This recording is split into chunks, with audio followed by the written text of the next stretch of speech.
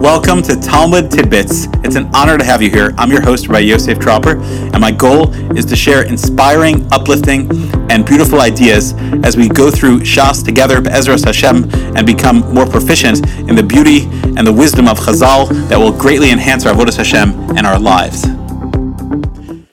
Welcome to Talmud Bavli. It's an amazing thing to stand here, having Be'ezras Hashem recently completed the Daf Yomi cycle, and now moving on to Brachos. One of the greatest things we always have, Sofo Nois B'tchilaso, the end gets brought back into the beginning. Number one, it's because Torah is infinite, and so even when you complete something, the first thing you do is go right back to the beginning, because now you have a deeper understanding of it. And we see this in Tosfos, we see this in the Gemara. There are just so many Gemaras where literally we don't even know where's the Gemara even coming from. Even the first Gemara in Brachos starts off, Tana Hechakai. Wait, where are you coming from that you said Me'emasai? You're asking a question, when do you read Shema? But wait, when did we ever get a Chiyav of Shema? And the Gemara says, oh, it's a pasuk, it's coming off of the Torah. So there's just so many assumptions of what you know and what we're coming with. There's no end to the depth of Torah, of how it compounds. Divrei Torah, Niyim Makam Echad, Vashir Makam Acher. It's poor in one place, but rich in other places, and we fill them in the more we learn. So that's one aspect. But the other aspect is the longing to always learn more and to know more. And when the idea of learning Torah and learning more, and Torah never ends. We always want to show that we're interested in learning more. What do we do on Simchas Torah when we complete the Torah? We get to Leinei Kol Yisrael, the last words of the Torah, and bam, the next thing we're learning is Bereshis Bara Elokim. We're starting again. And so it's an exciting thing, whether this is your first time or multiple times around. We're going to learn some thoughts on the Daf Yomi as we go through and make a kinyan on Shas Be'ezras Hashem. It's an exciting project. So what I want to share is a couple of different thoughts on the Daf, all different ideas, three main categories. One of them is Pshat. Sometimes the Gemara is hard to understand. I want to share some of that. The main part is going to be Drush and Musar. So different ideas, and it doesn't mean rebuke, but ways to live, Hashkafa, and ideas that we can learn from the Gemara itself. And then other times, just interesting Ha'aras, sometimes answers to questions, sometimes questions, thought-provoking ideas to help us have a better understanding of life. All right, so we start off with the mitzvah of Kriya Shema at night, like the pasuk says, B'shalcha v'kumecha, when you lie down, when you get up. And there's so much to learn here. But it says, when do you start? When does this obligation start at night? When the Kohen goes to eat their truma. So why does it say truma son, their truma? Why is it possessive? And I believe that this is a fundamental yesod as we start the first Mishnah. We start learning Torah Sheba'al Peh. The first Mishnah teaches us that it has to be yours. That just like we learned the Gemara in Avodah Zarah Daf Yud Tes says, what should a person learn? Mashali bo chafetz. And if Torah so yega yom v'layla, it has to be your Torah, because then you enjoy it and you make a kinyan in it. So too, when we say Shema, it has to be Shema Yisrael Hashem Elokeinu Hashem Echad. We have to make Hashem our God. Ribono Shalom, you're my God. And we have to make that kinyan on Hashem. And that's just like when they eat their truma. There's physical pleasure, and there's a mitzvah, and it's possessive. They're running to go to the mikveh as fast as possible so that they could, so they could quickly get to eat their truma. That's the time that we're makabel Omach Shemayim, the earliest possible time. And we find this entire page that there's a big discussion about people davening Marav early. So Rashi says that people would go home, and it's based on the Yerushalmi, they would fall asleep, based on the Gemara later as well a little bit. They would fall asleep and they would end up not saying Shema. So therefore they say it early in shul when everybody's there for mincha. Now they quickly daven Marav as early as possible.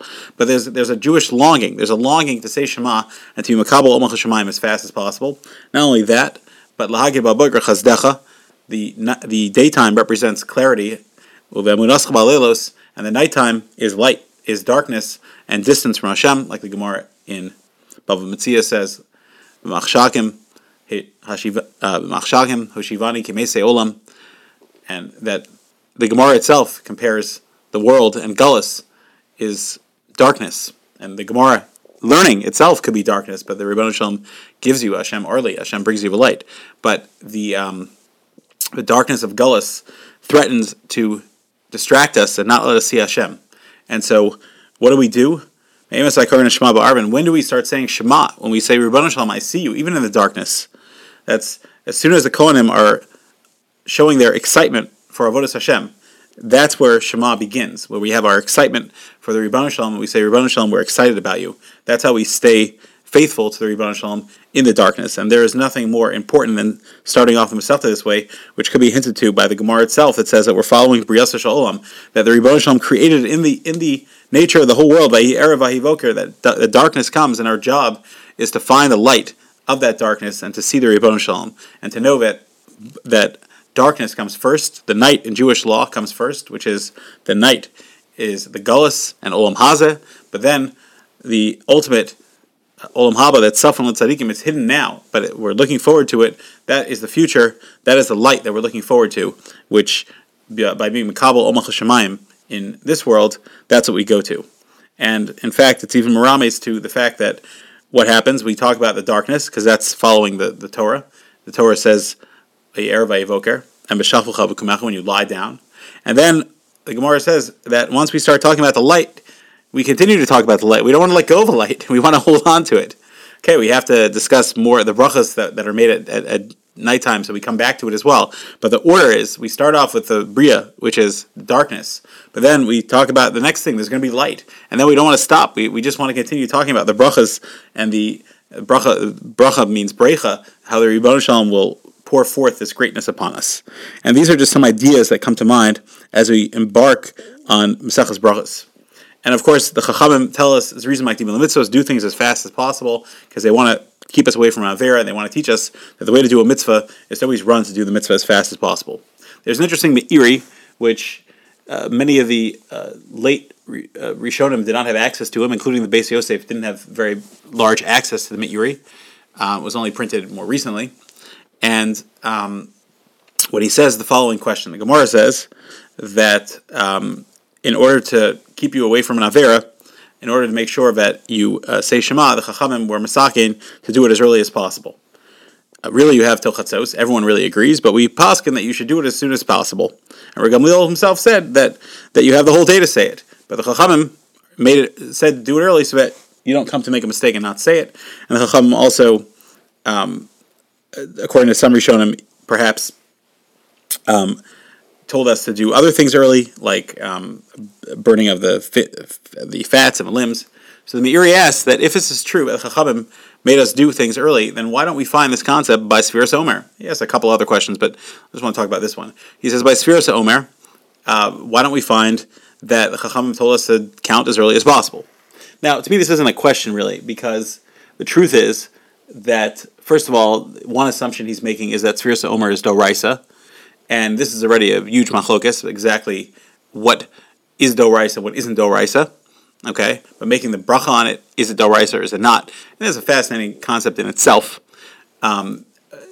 So we know that Sfira Bisman Hazeh is machlokes when the base manager is not here, but certainly exactly what the doraisa part is, we know what the Torah says you're supposed to count. But the Meiri says that Sfira one must count. So why didn't the Chachamim tell us to do it early? So first of all, I don't understand the question at all, because the truth is that Chazal always tell us, it's the reason Makdim Mitzvos, which the Torah tells us this, that you don't want to let the mitzvah b'aliyat chalatach mitzena, u'shmartem es mitzvos, mitzvos, the Gemara darshans.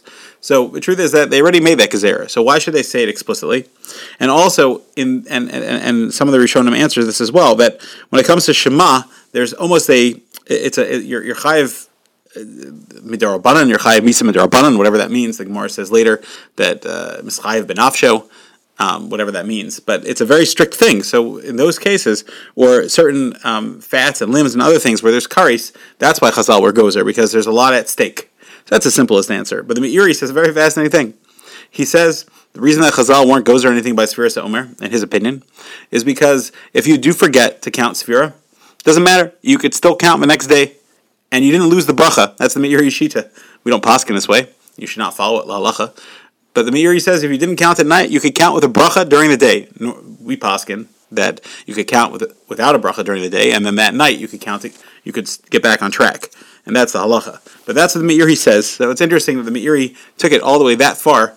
But it's just fascinating when you learn through the Rishonim and you learn different opinions. That's a das yachid when it comes to Sfiras Omer and making a bracha during the day. Normally you do not. You would make it up as fast as possible. But that is the Meiri's pshat. But again, we see that there's an idea of Zrizim like Dibin Mitzvos. The Gemara in Brachos Daf Gimel and Aleph says that there are 3 mishmaros at night, and the first one, the donkey brays. The second one, the dog barks or cries. And the third one, the child nurses from the mother, and the wives or the woman speaks with her husband.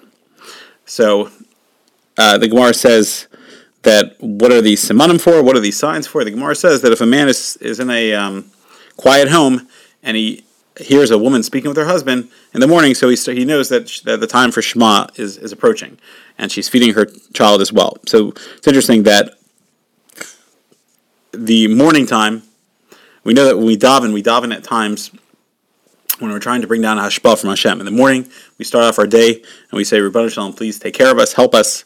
And so there's a hashpah that's coming down. And in the afternoon as well, the day is changing, the day is setting, we're being yonik from the Ribbon Shalom. And at nighttime, we thank the Ribbon Shalom for a successful day, and we get ready for bed. And so this idea that a child is nursing from its mother is the biggest sense of nurturance, and the woman is talking to her husband. There's a beautiful connection there. And specifically, it doesn't say Isha Ubal Masaprim, they speak. It says Isha Masaperis Imbala. So I always read the Gemara and laugh because, she's up with the baby nursing, and he's still half asleep. So it's a one-sided conversation. The woman is talking with her husband, but who knows if he's listening. But really, there's something even deeper there, that really the truth is that he's listening to her, and he's hearing what she needs. And so too, the Ribbon Shalom is the husband, so to speak, and he's also listening. And in our largest tefillah of the day, Shacharis, there's a tremendous amount of listening going on. And we could learn all these connections are supposed to carry us throughout the whole day. And the Ha'ara, the Ben Yehuda, asked this question also, that the Gemara says that when it describes it, it talks about the baby nursing and then the woman speaking with her husband. But then when it says when a man is in a dark house, he doesn't know what time it is, and he sees that he hears that the woman is talking with her husband and the baby is nursing, then he should say Shema. So why does it reverse it? So a simple answer is that the baby nursing doesn't make any noise, but the woman talking, that is something that he will hear. And so that's what it's saying. It's saying that he doesn't know that the woman is up nursing the child, but he hears that she's speaking, and he could assume that the baby is nursing as well. But the point, the Gemara says a very fascinating thing as well, that the Gemara compares a woman's nursing to Vitorah, that anytime, just like a woman has an unlimited supply, so to speak, of nurturance to give to her child, whatever the baby's appetite is, that's how a normal, healthy woman produces that amount of milk, of course with much great effort. But so too with Torah, anytime a person latches onto it, he finds new flavors, like Gemara in Eruvin says. He finds flavors and nurturance. And so this is a great way to start a day, that a husband and wife are connecting, and the baby is being nurtured by a loving mother who has unlimited supplies to give. And so too we should learn a lesson, the Ribbon Shalom and his Torah, the Ribbon Shalom's kindness, and the Ribbon Shalom's kindness towards us in sharing his Chachma with us is there in an unlimited way that we could really, really connect with. There's a fascinating Tosfos that talks about, he doesn't like the Machzor Vitri. Machzor Vitri was Rashi's Talmud. He doesn't like his pshat in Yehei Shemei Rabbah, because he reads the words Yehei Shemei, that the word Shemei means Shem Yud-Hei, that the name of Hashem, of Yud-Hei, which is cut short because of Amalek, it should be made bigger. And he doesn't read it that way. Tosfos says that that's not the correct way of reading it. It means Hashem's name should become great in this world.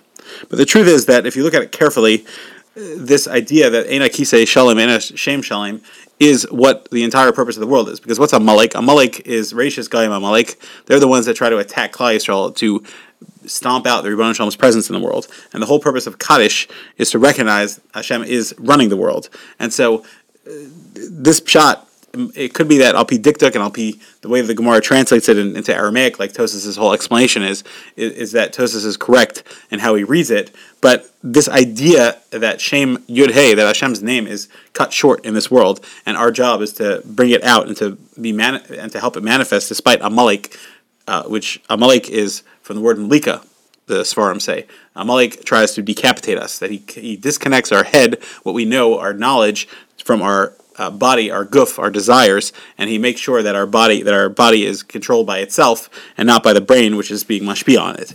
And so that certainly is the idea that we're trying to make the kisei shalim and the shem shalim by connecting the yud with the vav the koach ma'isa and the koach machshava. So these are some really fascinating ideas as well. The Gemara in Gimel Beis talks about the northern wind blowing, and the Maharal explains that the northern wind is Taivas Olam Hazeh, that there's a healthy amount of that it blows with all the winds, that person needs to learn how to combat that and how to take care of it. And David HaMelech, he used his desires to wake himself up and to connect to the Rebbeinu Shalom and to daven. Going on to Brachas Daf Daled and Aleph, we have a number of very interesting ideas. One of them is I want to share with you today. It's a fascinating idea. You could use it for Pesach, but it's just a fascinating lesson. So Moshe gets to the 10th Makkah, and Hashem tells him at Chatzos, when the clock strikes 12, literally at midnight, all the firstborns of Egypt are going to die at that exact split second. So Moshe goes to Paro and says, Kechatzos, at around Chatzos. The Gemara has a machlokas whether Moshe knew the exact time, what Chatzos is, only Hashem knows. But why did Moshe change these words? So one explanation the Gemara says is because he knew that the astrologers of Paro were going to make a mistake. They don't know when Chatzos is, and they're gonna think that it came before it really did, and then they're gonna say, "See, Moshe, look, the plague didn't happen. You're a liar." So if you take a step back just for one moment, and you think to yourself, "Wait a minute." The Egyptians had Mishpat Mitzrayim. The judgment, the Mishnah tells us in Harius, was 1 year. So they're being pummeled with the 10 Makos. They got 9 Makos, exactly what Moshe said happened, exactly when Moshe said happened, and now Moshe comes and he says, this is the 10th Makkah, and you're going to let the Jews out of Egypt. And all the firstborns of Egypt are going to die. Now, I don't know if Moshe said more than that, meaning that not only firstborns, but even the oldest in the family, whoever's there, and if it's a boy, it's a boy, if it's a girl, it's a girl, and if the woman had multiple spouses, for whatever reason, and all of them were a Bechar to their fathers, then they're all going to die. Whatever it is, everyone's going to die. Even Paro believed him. And yet, these people, when they see that they calculated Chatzos, and it happened 1 second later, now they're willing to write off the entire prophecy of Moshe Rabbeinu when they literally watched it, and it was part of their life. When it talks about the Yari Dvar Hashem Avdei Paro, and the Bali Musar say that you could be a Yari Dvar Hashem and you could still be an Eved of Paro. So look at this, that a person could be so blind, doesn't want to see the Rebbeinu Shalom's hand, doesn't want to admit that Rebbeinu Shalom runs the world, that he could have a Makkah that's literally threatening to destroy, and literally brought Egypt down to its knees, and then left it in shambles, and destroyed it, and took it off the world map, quite frankly. And yet, if they could say, you said it was happening at Chatzos, and it happened 1 second later, they could postle it. What a phenomenal lesson for us to think about. On Pesach, we need to connect with the Rebbeinu Shalom.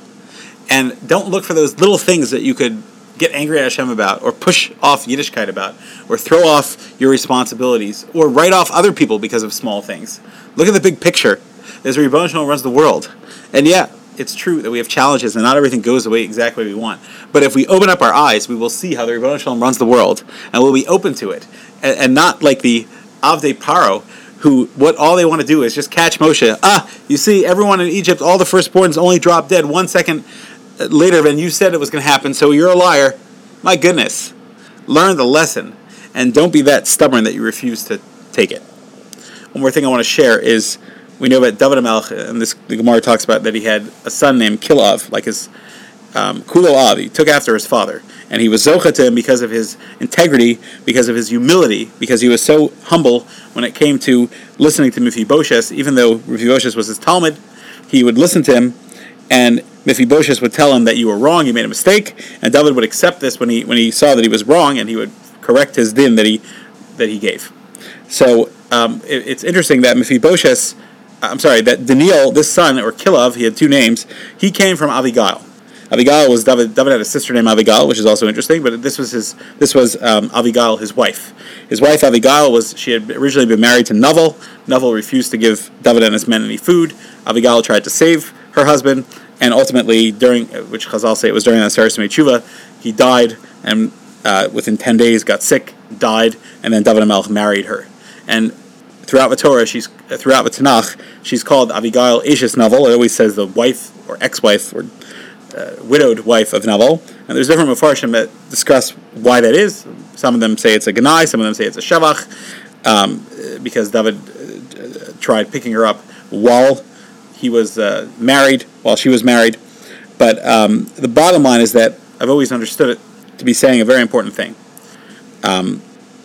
which is that it's specifically through Abigail, this righteous woman and this intelligent woman and this humble woman who was willing to admit that something was wrong, and she was humble and righteous enough to put David in his place and tell him not to sin, not to do anything wrong, like the Gemara says in Megillah. And from this union specifically came Kilav, this humble child, this Daniel, that the Ribbon Shalom was able to take a look at David's humility and the humility and wisdom of Abigail, and that's where this child came from, this union. One more ha'ara, which I wanted to mention earlier as well, is that when David HaMelech says, look at the difference between me and the other kings. The other kings lie in bed and enjoy themselves, but my hands are dirty. And this is where you see you got to roll up your sleeves and get involved in halacha. And he says, I look at the maros, b'shvil lahater, isha labaila. I am spending my day looking at maros and paskin shilas to mater the women to their husbands. So Aruch HaShulchan brings this down, la halacha, that what is the role of a rav? Just like David HaMelech says, lahater isha labaila, the role of a rav is to find heterim. Now, it doesn't mean krum heterim and inappropriate ones, but it means that the role of a rav is not to look for chumras. Yes, it's true, a rav's job is also to inspire and uplift, but this is the source, brachos d'Avdallah ben Aleph, that the job of a rav is lahater isha labaila, is to find heterim, to make life easier, better, more enjoyable, more peaceful, more b'shalom between husband and wife, and in halacha in general. We don't need any chumras to take on, and of course there's areas of halacha where one could be machmir on things, where there's fekas, etc. But when it comes to the general rule of the rav's perspective is, how could I be mater, how can I find a way to allow this? Because then when a person does put their foot down and say something is asur, then that should be respected and understood, and one knows that this is really what we're doing. And we're doing the right thing here. And that's why the Gemara says that kocha de tera adif, the power of a person, their greatness, their prowess, so to speak, in halacha, is their ability to mater things, which we find by our Moshe Feinstein. That was his claim to fame. He was such a bucky in halacha that he didn't have to be machmer and make up his own sfekas. He knew that in this case, there's room to be mekel, and let's be mekel. And in this case, we have to be machmer. So these are some ideas that I am happy to share with you, and I hope that you find them inspirational and thought-provoking. I'm going to share a couple of aras on Daf Hamid Aleph. So the Gemara talks about a whole list of progression when a person feels like he's going to sin. So he should first fight, and like the Grub points out, la'olam yargiz. What's the word la'olam in Imrei Noam? He says that it means that there's always a battle throughout life of us fighting the Yetzer Hara and trying to be the best person we could be. And so you should first start off by battling. That's the first step. If that works, great. If not, learn Torah. If that works, great. If not, say Kriya Shema. And the famous question is, Shema is also Torah, why is that one better? But the answer is that when you are miyached, there's two main answers that a lot of the Mefarshim give. One of them is that when you're miyached your thoughts on the Shema, on the purpose of life, Shema Yisrael, Hashem Elokeinu, Hashem Echad, that helps save you on a higher level. And other pshatim say another beautiful idea, which is that when you get to the word v'yahavta, you should love Hashem. That reminds us how to stay strong and connected to Hashem. That love, that really helps us get out of all different types of trouble. Of course, all Torah is supposed to bring to that, but Shema brings that out. And if that doesn't work, then you should think about Yom HaMisa. And that certainly has an impact. And the Gemara says that's based on the pasuk, V'domu sela, be quiet forever. And like Rashi says, that Yom HaMaves Shu Dumia Olamis, which is a forever silence. So the question is, it sounds a little bit harsh. It's a forever silence. I mean, there's Tchias Mesim, it's not a forever silence. What does that mean? But the answer is that it's a forever silence for your Olam HaBechira. In this world, you have an opportunity to be alive and to control yourself and to earn Nitzchias. Yeah, it's true, of course, you're not going to be quiet forever in the sense that there'll be Tchias HaMesim and Olam Haba, etc. There's a great future to look forward to, as any Jew, Kol Yisrael Yeshem Chilek Olam Haba. But it's a Dumil Olamis, it's a eternal silence, because this is your opportunity at Olam Hazeh to create the best world for yourself in the future, and that you'll never have an opportunity for. There's another fascinating remez, which I also found fascinating, which is that when a person is on his is saying Shema, Kriya Shema Lamita, the Domu Sela a hint that he should say Shema, and when he says Hamapil, he shouldn't talk afterwards. He should be quiet and go to sleep. The Gemara says further on, another idea, which is that Rav Yitzchak says, anyone that says Kriya Shema on his bed, it's as if you're holding a sword with Shtei Pios, a double-edged sword. And the Gemara quotes a pasuk, Shemar, as it says, Romamos Kel Begronam, they have the greatness of God in their throats, V'cherev Pipios Biadam, and they have a sword in their hand. So you see, Pipios means it's a double-bladed sword. So there's many Mepharshim that struggle with what does this double-bladed sword mean. I think there's something very interesting here I'd like to share, which is that what is the greatest defense in life? It's to talk and to think about the Ribbon Shalom and about Torah and mitzvos and about integrity, and it's also to do it practically. And so that's what's being said in this exact pasuk. That what is the double-edged sword? It's Romos Kel Begronam, that we talk and we teach ourselves to think like Rav Victor Miller taught us so well. Think like a Ben Torah, think like a Ben Aliyah. That's the first stage in life, is to know and to think and to talk that way. But that's not enough. Lo medrashu ikrel ha'maisa. V'cherev pipios biyadam. You have to take it in your hand, and that's why the word pipios is on that pasuk. On that word biyadam, it has to be in your hand. You have to practice what you learn. That's the greatest success, which is what we are trying to accomplish in this world. The Gemara later on says, Rabbi Shimon ben Lakish says, anyone that learns Torah, Yisurin leave him, Yisurin bedilin him, and a beautiful thing. And the Nefesh Chaim explains this, that he says that, based on the other Mamari Chazal, that when a person is Mekabel of Old Torah, then Hashem removes all the other Olos from him. And that's the greatness of Torah. And the Steipler explains in his famous Sefer Chai Olam that the Pshat is based on Chazal. Again, that if a person wants to not die, Chazal say, then he should kill himself before he dies. What does that mean? He should break himself in Torah. Because any pain that you have in learning Torah, that toil, that counts as pain. It hurts. Sometimes you're trying to figure out something, trying to understand it. That pain is mizachechu. And so that's the Pshat. The Pshat is that when a person learns Torah, so that is your Yisurin. You get your Yisurin. And Ashrei Misha, that is Yisurin, come from Torah itself. What an amazing thing that a person, his Amal B'Torah is his greatest suffering in this world, but it's his greatest reward as well, because that's what helps him feel, get his punishment in this world. But also, of course, the Torah perfects him. And last thought for Hamid Aleph, which is that the famous Gemara says, if a person sees that Yisurin are coming upon him, b'fashbesh b'maisav, he should look into his actions. And the Gemara says that if he looked and he couldn't find anything, yitla b'bittul Torah, then he should assume that it's bittul Torah that's causing his punishment. So the famous kasha is, wait a minute, you just told me that if someone's in pain and bad things are happening to him, then he should look into his actions.